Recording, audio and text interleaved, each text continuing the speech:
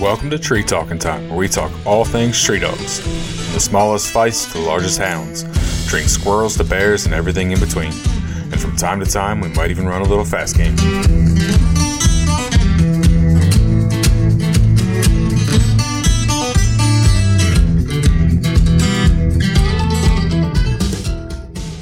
Wouldn't mind owning a dog like that again. Serving in the Army in the 101st Airborne, recovered at Walter Reed Medical Center. Definitely the biggest mountain lion I've ever seen. I'm here tonight with my buddy Brian Messersmith. How you doing tonight, Brian? Oh, I'm doing great. How are you? I'm pretty good.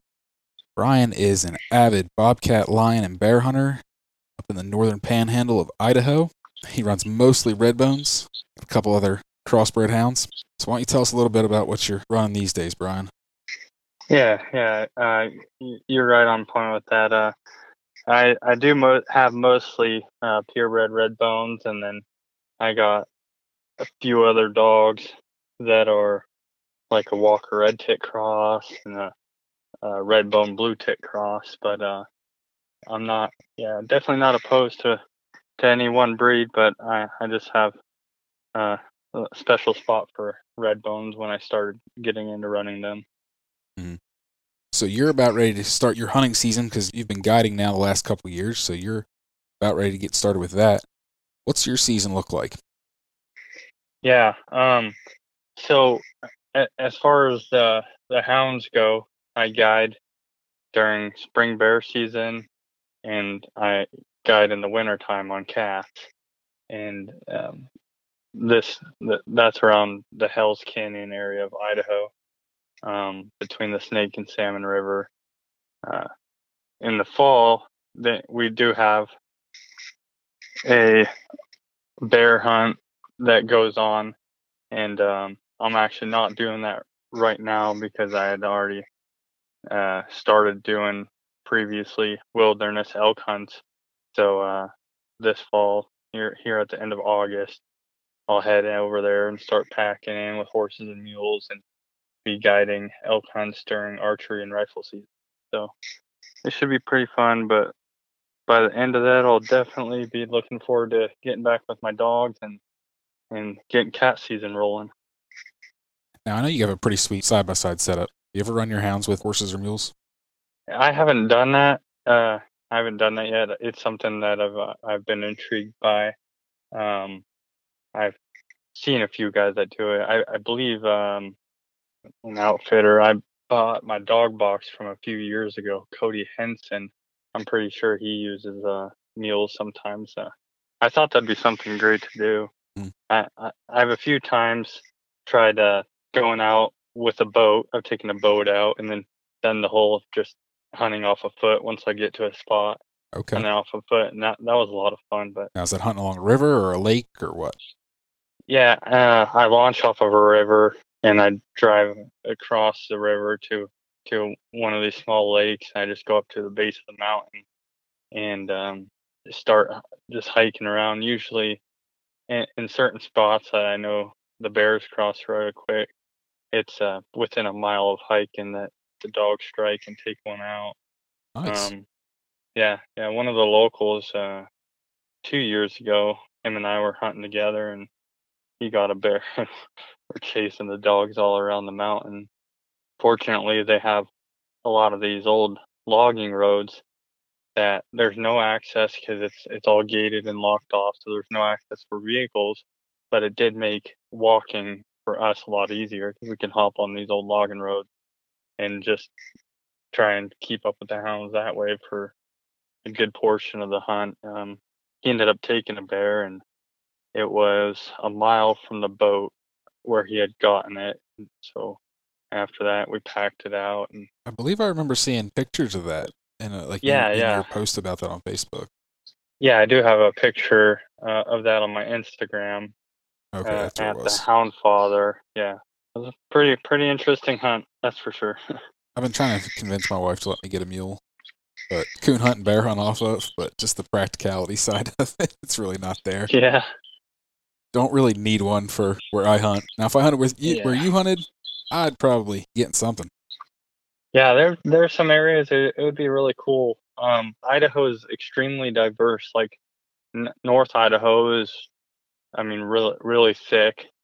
A lot of woods. I mean, really thick. But there's also a lot of roads because of the logging industry. Mm-hmm. So you can pretty much drive anywhere on if you're bear hunting, in a pickup or a four-wheeler, especially if you have a four-wheeler for these smaller two-track roads. Yeah. And in the winter time, either on a side-by-side with tracks or a snowmobile or four-wheeler with tracks.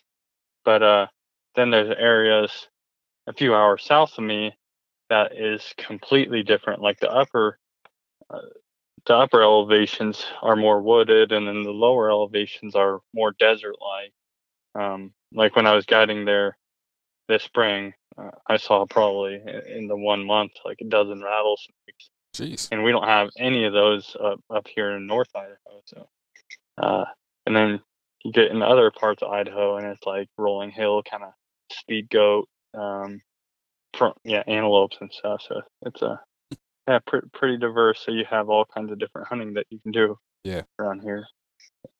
We'll get into this a little bit later how we met, but where we coon hunted, where we would park at that one parking lot, and it went down that long. They had the road and it went down to the lake. It was about a mile down to the lake.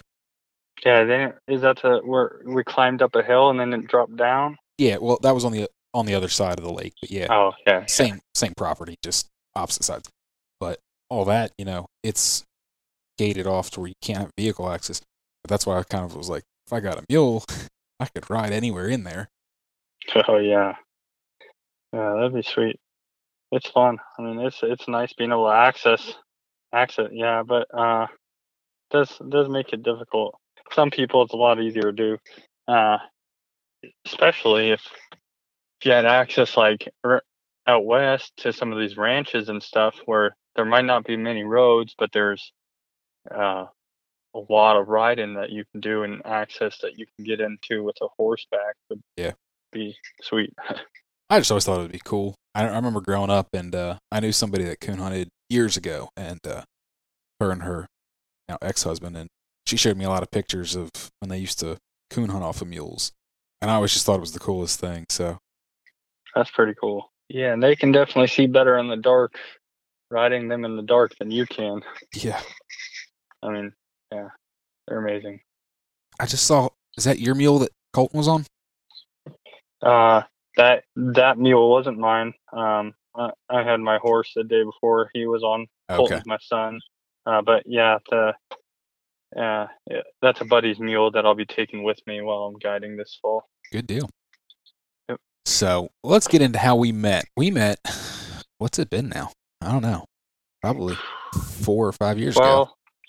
Well, Charlie and Colton, they were really young. Yeah, I guess it would have been like 4 years ago because Charlie's 4, and I don't think he was a year old. No, he wasn't, and Colton's 5 years old right now, and he was just really young. So, yeah. It was definitely, I think, about 4 years ago. Mm. Yep. It's pretty bad when you have to gauge it by your kid's age because you can't remember. Yeah, that's the easiest way for me to remember. But I'll get on that. So basically, obviously, I live in Idaho, and you're over in Pennsylvania. How Ben and I met, I was in the military for a while. I was serving in the Army in the 101st Airborne, and I ended up getting injured in Afghanistan in 2013. The first severe injury was on June 3rd of 2013 by a suicide bomber and a bullet to my helmet. And then I stayed overseas because of the amount of casualties we had.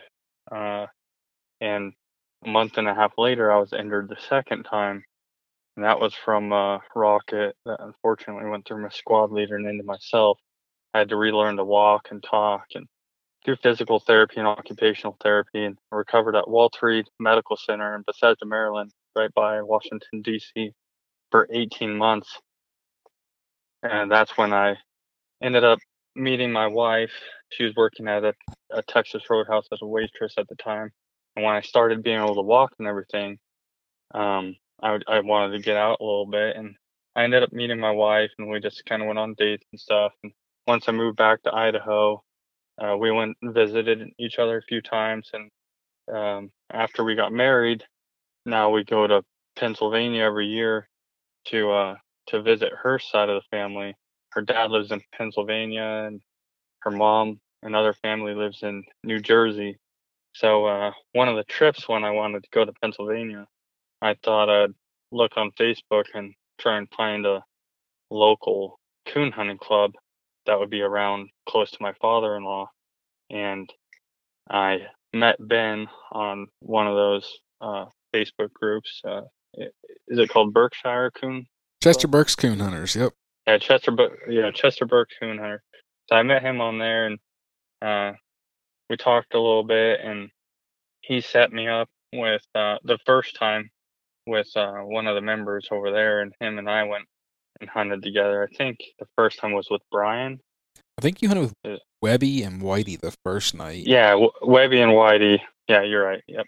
So the first time I hunted was with Webby and Whitey, and then we went out with this dog Abel I had, and after that, Ben and I had linked up, and we started going, pleasure coon hunting together. And I went back the following year, and we did some coon hunting again. You haven't been back since. No, it's unfortunately been a while. The last time we were going to go back, we were planning, and that was at the start of the whole COVID thing, and so we didn't end up going back at that time. And then this year, I wanted to go back, but with guiding trip coming up, and I wanted to make things easier on my wife for this winter. So I was selling some of the goats we had and cows, so she didn't have to deal with them while I was gone. Gotcha. Not only this winter, but also this fall season. Yeah. So she did fly back. My wife and son, they flew back, and they spent 2 weeks over there. And I foresee in the future we'll probably definitely at least be making one trip a year over there. Probably, hopefully, more like 2. Well, at the same point, when you came here 4 years ago, you had 2 hounds. You've got a whole pack. Yeah, you're right. And you didn't have a farm either. I had Abel and I had Star. Star was really young. And now, so after that, it would be, when I started accumulating a lot, it would have been Abel, Star, and Buck. I got Buck, which is Star's litter mate. I didn't get him until he was a year and a half old, and he had never been in the woods. The person was supposed to hunt him, but he never ended up going in the woods. So the Abel, Star, Buck, and they're all finished. And then Annie, she's a pure red bone. And Arrow, that's when it went downhill. A little bit younger, yeah, pure red bone. And then Bocephus is my most recent one, and he's I think he's about 6 months old right now, or close to it. Is that your Annie pup? And Pepper. Pepper is my Annie pup. Okay. So, yeah, Bocephus came out of my buddy Sean Brophy and our friend Matt. They both have really good red bones that they crossed together, and I kept a male pup out of that. That's Bocephus. And then Pepper is out of my Annie dog, and Josh Haynes he's in Montana, out of his rooster dog. So they made a good cross. Good deal. How old's Pepper now? She's under a year old. Okay. Yeah. I was thinking she was younger, but yeah, she's 10 months, somewhere around there. Bocephus is like 5 or 6 months.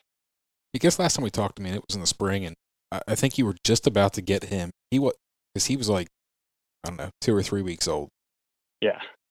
Because for all you people listening, this is the second go-round of this podcast, because Brian was gracious enough to be my first podcast guest, and I botched the recording. So this is 2.0 now, 4 or 5 months later. Yeah, that's right.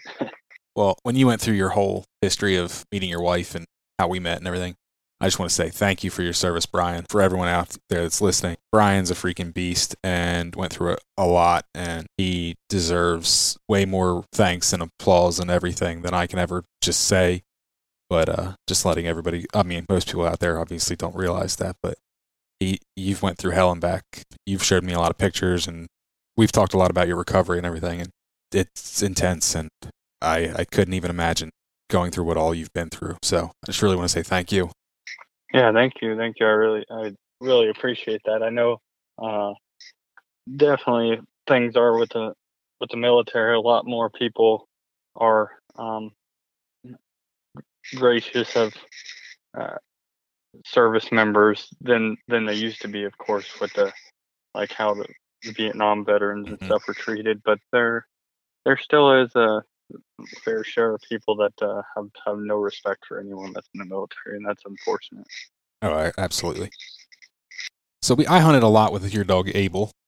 If you don't mind, I'd like to talk about Abel a little bit because, like I said, he's the one I really actually got to hunt with, and he was making a good coon dog in the 2 months you were here.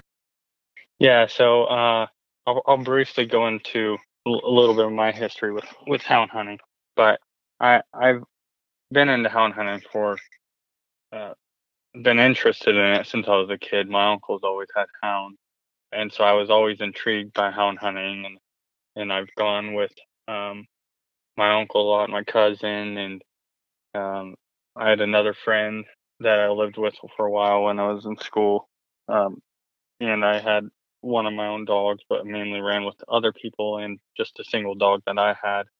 But and then I joined the military, so I got out of hounds for a while, and then when I got back into hounds, Abel was one of the first dogs I had gotten as a puppy, and I'm when I put my mind to something, I'm like really serious about it. So it doesn't matter if I just had one dog, I was gonna give that dog everything I have. So I got Abel, and he was just a very, very good dog, extremely cold nose. He was half blue tick, half red bone, all the red in color, but and good medium speed dog, but he had an extremely cold nose on him. And before I came over there to Pennsylvania, I hadn't really done much coon hunting with him because of the fact that we just don't have a lot of coons around here. So the first time when we were going to be going out, I did a little bit of coon drag training with him, and the first night I went out, I actually ended up treeing one. I remember the guys I was with, they thought maybe he was running a fox, and I told them, I'm not going to say he's not. He's still a young dog, and I can't say he's not. I don't have fox over there, to break him off of. But he ended up trailing from where we were to the lake was quite a long ways, and he went all the way to the lake, and you still hear him opening up, and he's not burning it, but he's really extremely cold trailing. And one of the other dogs went out with him and was like thinking like, what's this dog doing? And it went and hunted its own, and Abel kept opening up. He got to the lake, he worked the edge of the lake, and he came all the way back around, and he ended up treeing it. Before that happened, I mentioned, I'm like, well, I mean, he is an extremely cold-nosed dog, and they're like thinking maybe possibly it was a fox, and I wasn't going to rule that out. But he showed up treed, and we walked over to the tree, and sure enough, he had a coon there. And like I said before, he's not a coon dog, and he's just a good coon. I mean, he's a good pleasure dog. He'll definitely put coons up for you. But I did a little bit of training and stuff with the dragon. I went out that first night, and he put one up, and that was awesome. They're like, oh, I'll be damned. I guess he is a really cold-nosed dog. And from my understanding, most people in certain areas, like, and especially in the coon hunting world, from my understanding, they don't desire an extremely cold-nosed dog because of whether you're dealing with smaller chunks of land that you're hunting or private properties, and especially if you're competition hunting, like, oh yeah, you want them to bomb into the woods, hit that hottest track, and put up as many coon in a certain period of time as possible.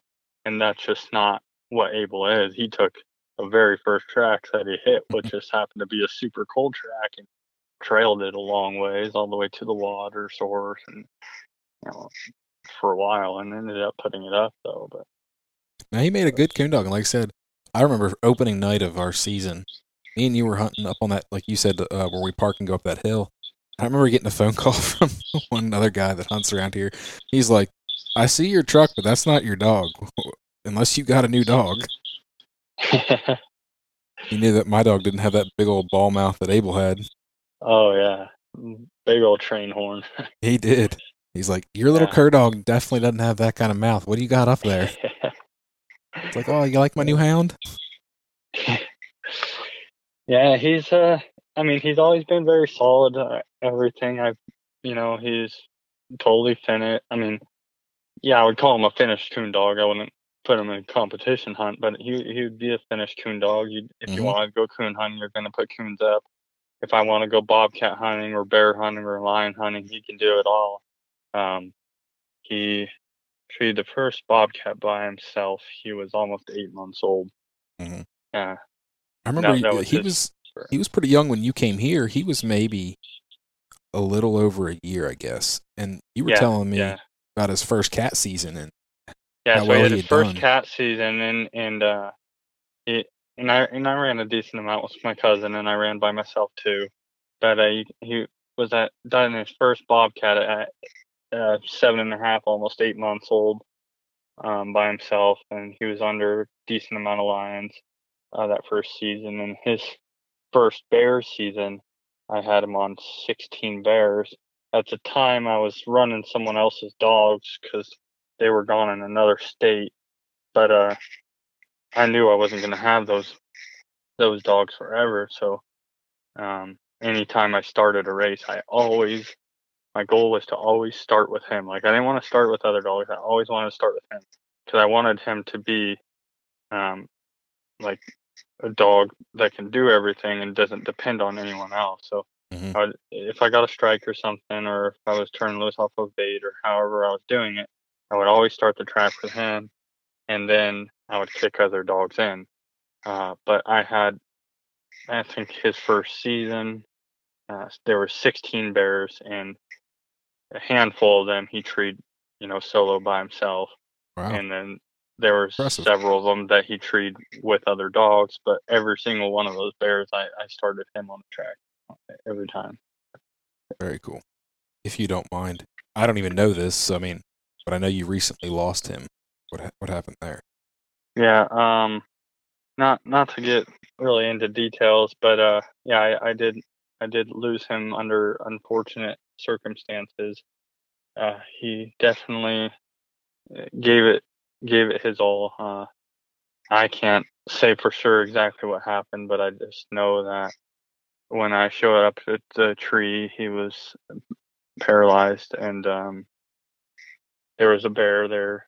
He couldn't lift his head up or his body up or anything, but he's still just looking his eyes up at that bear. He couldn't bark or anything. Wow. I packed him under my shoulders and got him off the mountain.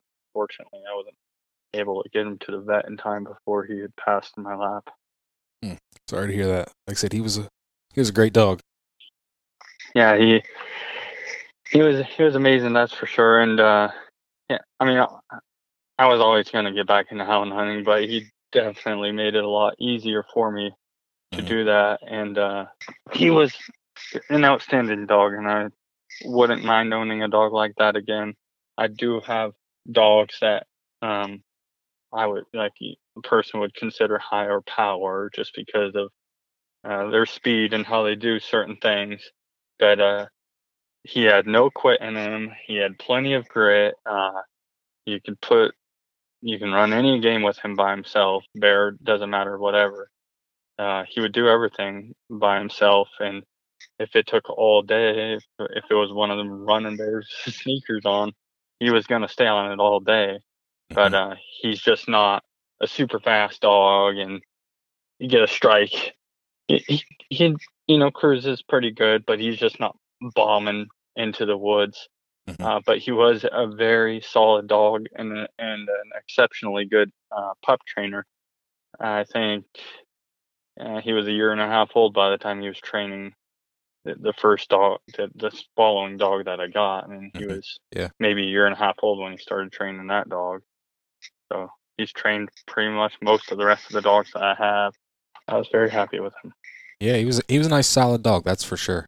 I really enjoyed hunting with him, and I was definitely looking forward to, some point getting out there and seeing him under a bear or a lion or whatever.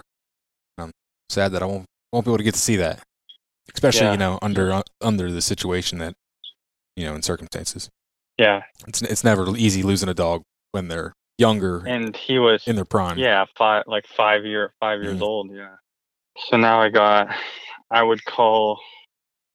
It's hard to say lead dog, because if I have a dog, I could take any one of the dogs, and I don't need what you would call a lead dog. I wouldn't need to have Annie to start a track. I could leave her at home, and I could just run a bear with most of the other dogs by themselves, unless it's, of course, Bocephus, who hasn't been trained yet. But even Arrow, this was his first bear season, and this past winter was his first cat season. So he had a cat season and then he had a bear season, and he's turning out to be a very fine dog. And I know I can go out with him by himself and tree a bear by himself or tree a cat by himself.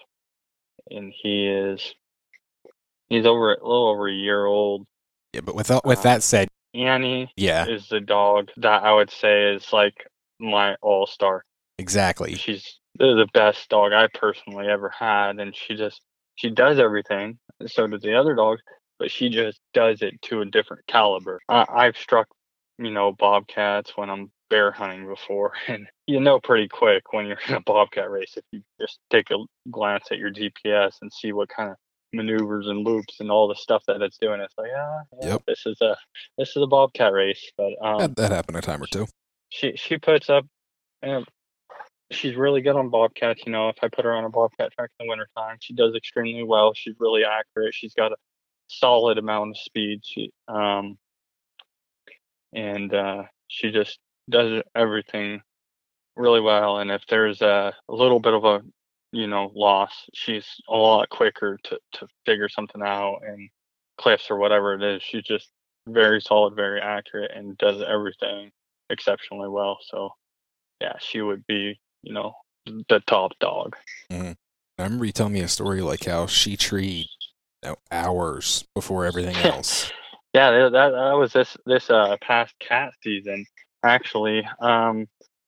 So there was this big tom that I had seen once earlier this season. I saw his track, and I turned loose on him, and they trailed him from where it was, and they headed over across this creek and went up, and I watched them go across this big open hillside. Well, by this time, they were on this private land that we wouldn't be able to harvest anything off of.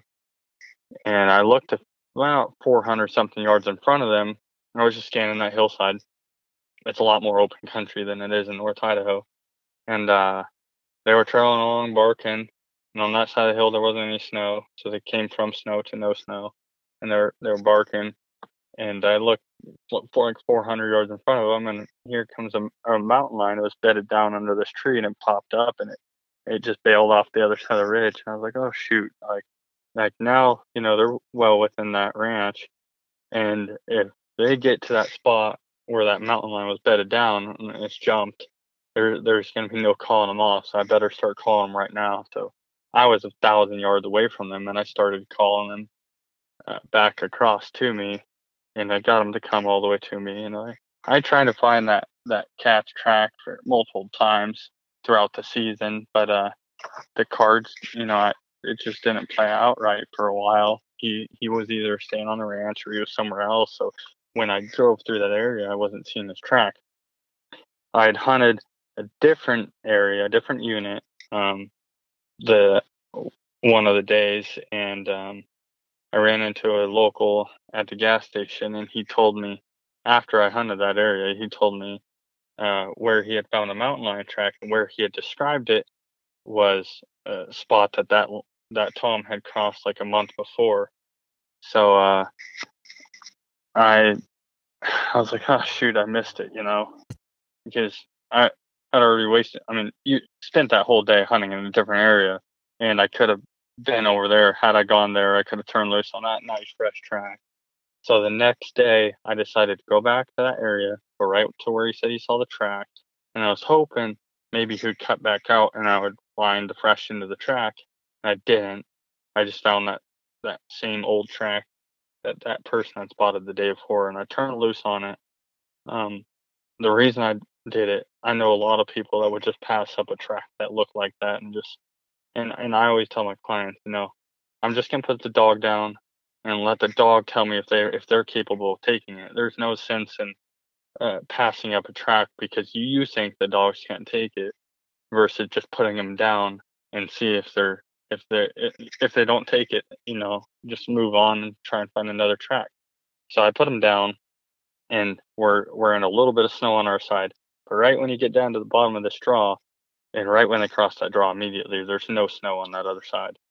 So they drop down there, they cross that draw, and right when they transition from that snow to the other side and cross that, there was a little bit of trouble briefly, and then Annie ended up pulling out. She climbed up these cliffs and worked all the way, a long ways across this hillside, going all the way across his face, working back up on the ridge, going across and dropping back down.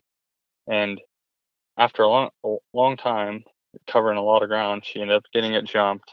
And I was hearing her, open up throughout, but she ended up getting it jumped and treeing it.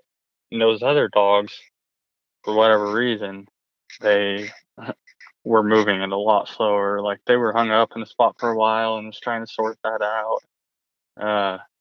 They ended up moving out. Well, we had showed up to the tree with Annie there. She was the only one there, and we showed up there. It was a nice tom. It actually had its head was kind of, I don't know what happened to it. It had an injury at some point. Maybe it got hit by a vehicle or something, but its head was like concave, and then it had pretty much healed, was almost completely healed up. But it was a nice tom, and that client had taken that tom. We took pictures, for a while. Spent quite a bit of time there, and got it out, skinned it out, quartered it up, got it in the pack. And I was listening to the other dogs, especially Abel, that train horn. Just every so often, Peter along, and I'd look on the GPS. They're coming right along that track that Annie's on, and open it up every so often. And they ended up coming across. And when they got to about a little bit before where Annie jumped it, they started picking up a lot more speed on the track, and then they crossed the creek and they came all the way up to the tree. But that was almost 3 hours later after Annie had treed it.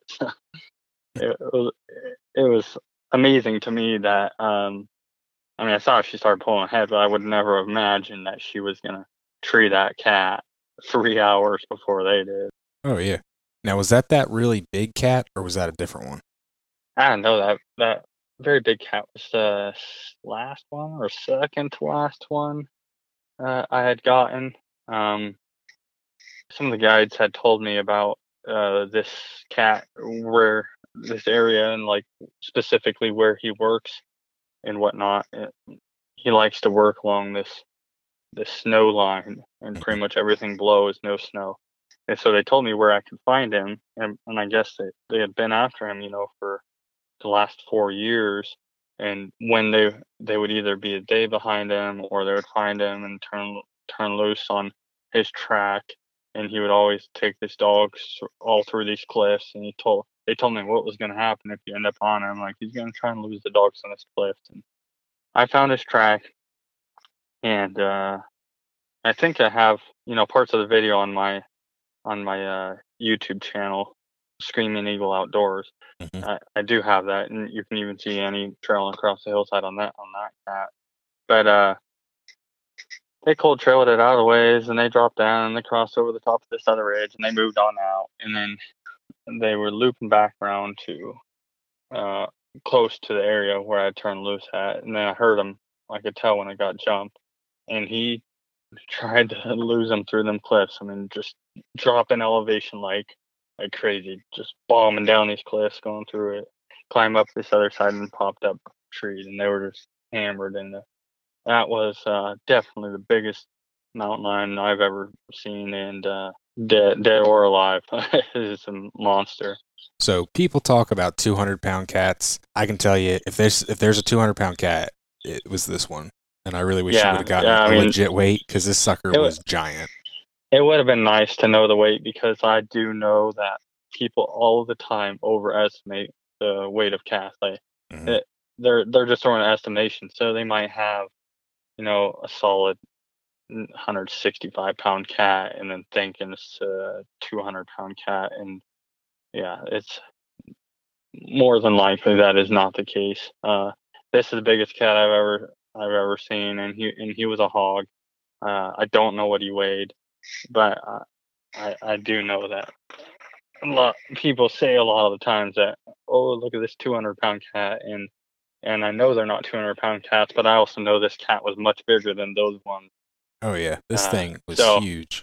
it would have been nice to weigh him, but he died down in this draw that was like thornier than heck, like just so bad, so thorny, and it was also a decent hike back up and steep to where the side by side was, so there Mhm. wasn't any getting it out whole, so I had to skin it and quarter it and whatnot, and but he was shot with a bow. He was Pope and Young. Nice. I don't know what the official score ended up being. I know that at the time the green score was right close to um, this would be the green score, but it was right close to the #1 world record for Pope and Young. Wow. But That's pretty I'll cool. have to find out on that. What the official score ended up being. hmm Big cat, regardless. He's Pope. Oh and Young. yeah. This is the cat like when you book a hunt and you want like the trophy tom. This is the cat you want. Yeah, and this client, he's about my age, and he said he had previously been on 4 or 5 mountain lion hunts. And they were all in British Columbia. He hunted over there, I think, 4 different times, and so I think this was his 5th one.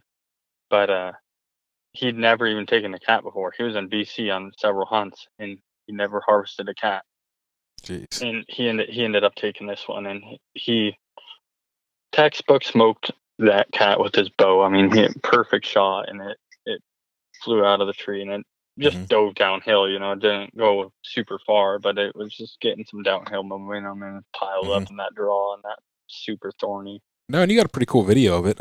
Like you set up on your YouTube channel, Screaming Eagle Outdoors. Yeah. So people can actually see that cat. And granted, I know we talked about it before, and you said he's a little darker looking because it was muddy, but I think, even cleaned up, he's probably still a hair on the darker side, just the pictures that you showed me.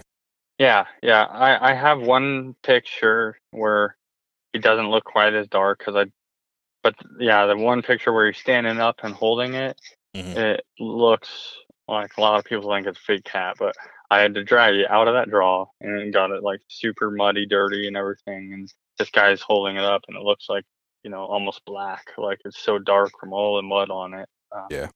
But we had to get it out of that draw so we can actually get a picture of him holding it up. But he was a toad, that's for sure. Definitely. So how was your bear season? I know we talked in the spring, like I said, and so I really haven't heard about your bear season. Yeah, bear season was phenomenal. I mean, so me personally, I mean, so we were doing some hound hunting and then doing some bait hunting, and if I remember correctly, I'm pretty positive I actually didn't have a single client take a bear off of a bait, and I think that it just happened to be that when I would take them hound hunting, they would end up getting a bear with the dogs before they had a chance at one sitting in the blind. So we would put them in the blind in their evening hunt or a tree stand for the evening hunt, and then the other guide and I that both had hounds, we would take our clients out on a morning hunt with the dogs, and it just happened that none of my clients got one sitting off of bait. We got all of them with the dogs, and very cool. Yeah, put up a lot of bears. It was nice to hunt different terrain, different country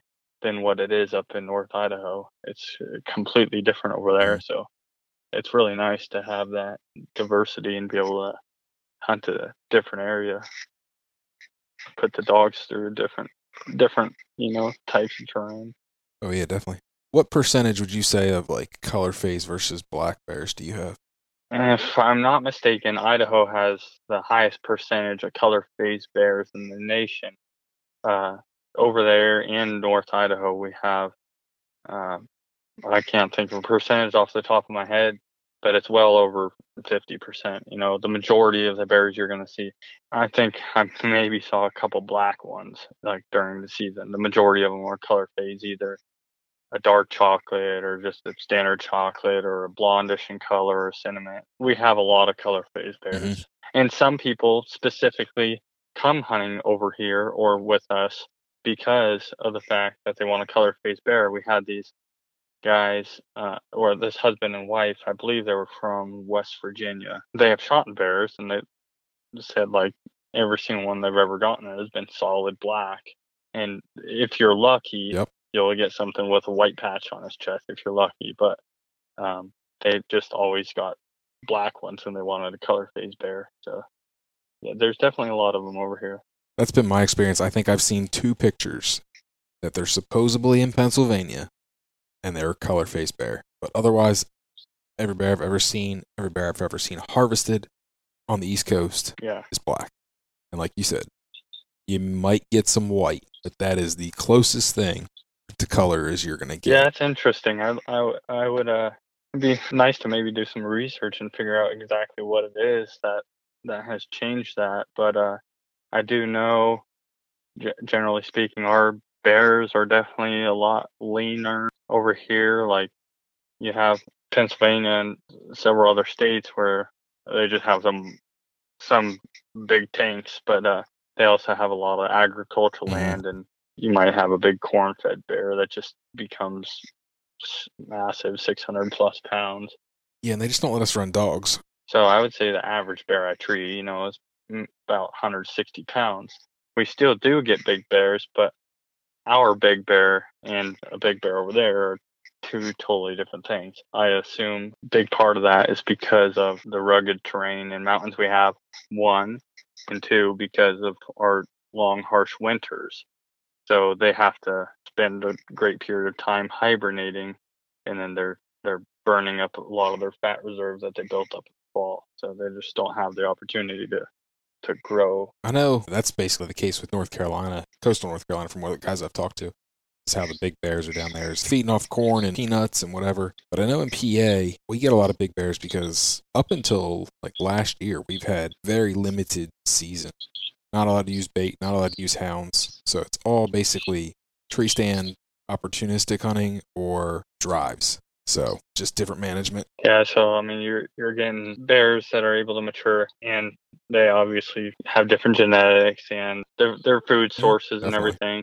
I mean, I've shot a 30, I think it was right at 30-year-old sow. I was about to say, I knew that one sow was real old. 18-year-old boar, 30-year-old sow, 16-year-old boar, 14-year-old, and then 5, 6, 9-year-olds. But so it's amazing because of the opportunity that we have for bear hunting, whether with dogs or bait hunting, that there still are bears of that age out here. Yeah, definitely. I guess I killed my bear right after I met you. I guess. Yeah. He was like 3, so he wasn't very old. The average age of a mountain lion in Idaho is they don't live as long as a bear, from what I understand. But the average age of one that's harvested is pretty young. I believe it. Yeah, we got fairly long. I mean, a really long season. Most of the time, people only go out when there's snow on the ground, but we have basically like 9 months out of the year that you can harvest a mountain lion in Idaho, or in certain units. Wow, I didn't realize it was that long. It's really long. It's not open like during rifle season. For like elk hunting, that they have it closed down then, but it opens back up in November, and it's like November, December, January, February, March, April, May, June, and July. Yeah. Oh wow. I know you said you've treated some incidentally while you're bear hunting and stuff. I just didn't realize like season was actually still in at that point. Yeah, it's still open. And then you get incidental trees. I've never taken one when it wasn't winter. If I'm hunting myself, I would prefer to just watch the dogs work, whether I'm bear hunting or cat hunting. If I'm going by myself, I get just as much enjoyment out of watching the dogs, and then just turning it loose. And I'll have to start doing that more. I think I made a couple videos that made it up on my recent YouTube channel, but I'll definitely get into more of that, tree and free videos and some harvesting stuff. Yeah. And a variety of different things, mostly hounds, but I will probably have some packing type videos and whatnot.